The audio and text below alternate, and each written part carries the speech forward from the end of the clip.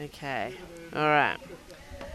I'm at the International Congress of Mathematicians in Hyderabad, India, and I am talking to Brendan Mackay, an Australian mathematician. And apart from uh, mathematical research focusing on, is it theoretical computer science? Theoretical computer science and discrete mathematics. So apart from important research in that area, Brendan's also had the experience of being very involved in debunking something called the Bible codes. Brendan, perhaps could you start off by telling us what the Bible codes were and what they were supposed to show? Well, the basic idea is that inside the text of the Bible, in its original language, which was Hebrew, there are messages that relate to the present time or even to the future. And these messages are encoded by a method called skipping, where you start with some letter and skip a certain number of letters and choose another one.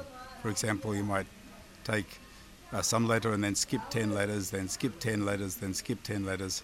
When you do this, occasionally you find words or even phrases. And it's claimed that if you do this cleverly using a computer, you can uncover meaningful messages. And in so the idea is you take the text of the Bible, I think it was written in Hebrew, and you lay the letters out side by side with no gaps and no punctuation, and essentially you can skip letters, skip certain numbers of letters, and you build up this kind of code. Yes, the usual way is to write it out with all the spaces and punctuation removed, using exactly the same number of letters per line. So you get a rectangle of letters, and then you can read it vertically or in diagonals, or you might skip in the diagonal 3 letters at a time or so on like that. The only rule really is that once you start skipping, you have to keep using the same skip all the time. And what messages did they believe they found in the Bible? Well, they claim to find all sorts of messages about the future, but the particular claim that got me interested in the first place was the claim that the Bible knew about famous rabbis from the Middle Ages. They claimed that when you look at the names of the rabbis and the dates of death encoded in this fashion, then these appear close together in the text, more likely to be close together than chance would predict. And what did you find when you started to look at this work? And this work was originally accepted for publication in a peer-reviewed journal, wasn't it? Yes, it came out in quite a good statistics journal called Statistical Science, and it was quite well written and seemed to be quite tight. They did an experiment that appeared to be quite a good experiment and obtained a fairly strong result, strongly suggesting that there was something to their claim. And when you had a look at it, what did you find? Well, I started to look at the mathematics behind the method, and I found some problems with it, but I was never really quite satisfied that I'd solved the problem. Then I got into contact with some colleagues in Israel who were looking at the data used for the experiment and had made some more interesting discoveries about it. The most interesting discovery was that the data was not so precisely defined. These different rabbis had various names that were used for them, like acronyms, or some of them were known by the names of famous books they'd written. And also there was some variation in the way their names were spelt. And by making some fairly minor adjustments to exactly how the names were represented, you could change a positive result into a negative result. And so this started us thinking that maybe there was something in the way that they were compiling the data which explained their strong result. So I believe that you were able to use a very similar method to theirs to produce a list of rabbis that had just the same level of validity as their original list. And with that list, you were able to find the same list of rabbis appearing very closely together in, was it Moby Dick? No, it was War and Peace, actually. The Hebrew translation of War and Peace, in order to show that it was plausible to produce the result by tweaking the data. We deliberately tweaked the data ourselves in order to produce a very similar looking result using the text of War and Peace instead of the Bible, and that was successful. And so, sort of, what were your conclusions from that? It wasn't particularly amazing that this list of rabbis was found in the Bible. It was more that the list of rabbis that they composed was particularly amazing. Well, it wasn't quite so simple, because even though we demonstrated the experiment could be cooked in this fashion, that doesn't necessarily mean that they did it. It would be also quite amazing if somebody compiling the data completely blindly produced such a strong result. So in order to go one step further, we contacted an expert on the names of medieval rabbis and asked him to independently compile a list of their names and spellings of their names. And then we tested his data in the Bible itself, and we found a quite negative result.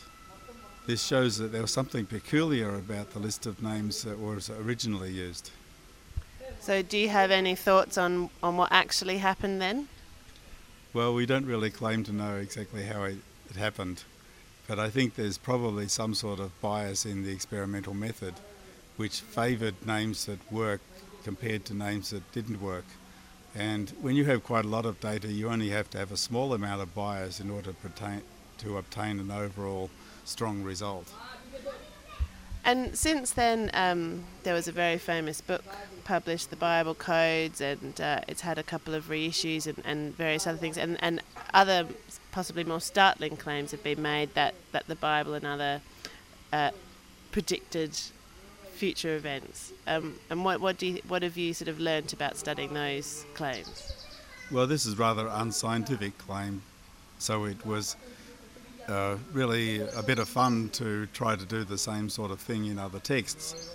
The book was written by an American journalist called Michael Drosnin, and he issued a challenge that was published by Newsweek. He said that if my opponents find the assassination of a Prime Minister predicted in Moby Dick, then he'll believe them. So of course I got to Moby Dick and I started looking for famous assassinations, and I found Martin Luther King, JFK, Indira Gandhi, now we're in India, I'll mention that one, and several other famous assassinations, Leon Trotsky for example. So does this mean that perhaps every written text contains some evidence about future events, or is it something that no matter what sort of string you're looking for, you'll find the data in any written text? Well, I have met people who say that every text comes from God eventually, so there's no reason why it shouldn't have predictions of the future as well. The problem with that argument is you can find contradictory things. If you find that JFK will be assassinated, you can also find JFK will not be assassinated. Really, the number of places you can look in a normal-sized book is so vast, like billions, and computers can do it so efficiently that if you look for long enough, you'll find anything you want to find. And this means it doesn't really have any value as far as predictions are concerned. So it sounds like these more recent claims are even less scientific than the first one. They're really just looking for an instance of phrases or words in a whole text. Yes, that's right. They're good for publicity because you have pictorial evidence and famous events, and the original scientific paper, of course, can only be understood by people with training in statistics, and maybe you even need to know a bit of Hebrew to understand what's happening. But the popular claims have been very useful in popularising the idea, and also gives us a bit of fun in debunking them by the same means. So I could find an interesting fact, if I sort of asked for an interesting fact about myself or what I was going to have for lunch tomorrow, you might be able to find that phrase in any sort of book I gave you to analyse. Yes, quite likely, if I took a little while to do it. Yeah. And did this work that you did debunking those codes, did it shed any light on any deeper problems, or did it tell, or do you think it was a useful opportunity to kind of explain to the public about the way experiments like these are designed? Well, I did learn quite a lot about statistical experiments and how very subtle biases can creep in to modify the result. And this, of course, is why serious things like medical experiments have to follow strict protocols such as double blinding, where neither the patient nor the experimenters know who is taking the real drug and who is taking the placebo. Because even if you can't imagine exactly why some procedure other than that would cause a bias, by experience we know that it does. And did it have any relevance to your own work that you do in your day job when you're not debunking Bible codes? No, not really. This is just a hobby. And you were giving a talk yesterday. You were giving a talk on Sunday at the ICM 2 days ago. Can you give us a general flavour of what that talk was on and how that relates to other areas of mathematics? Well, I was talking on a subject called asymptotic enumeration. Enumeration means counting things. So you have some mathematical objects and you want to know how many of them there are for a particular size. And the word asymptotic means that you're allowing the size to get arbitrarily large, or we'd say going to infinity. And we want to know how many of them there are for very large size. So for example, if you take a square array of zeros and ones, say there's 10 rows and 10 columns, and it has the property that every row and every column has exactly 2 ones in it, then you can ask how many of them there are. And in that case, it's possible to work out a formula. It's not very simple, but you can do it.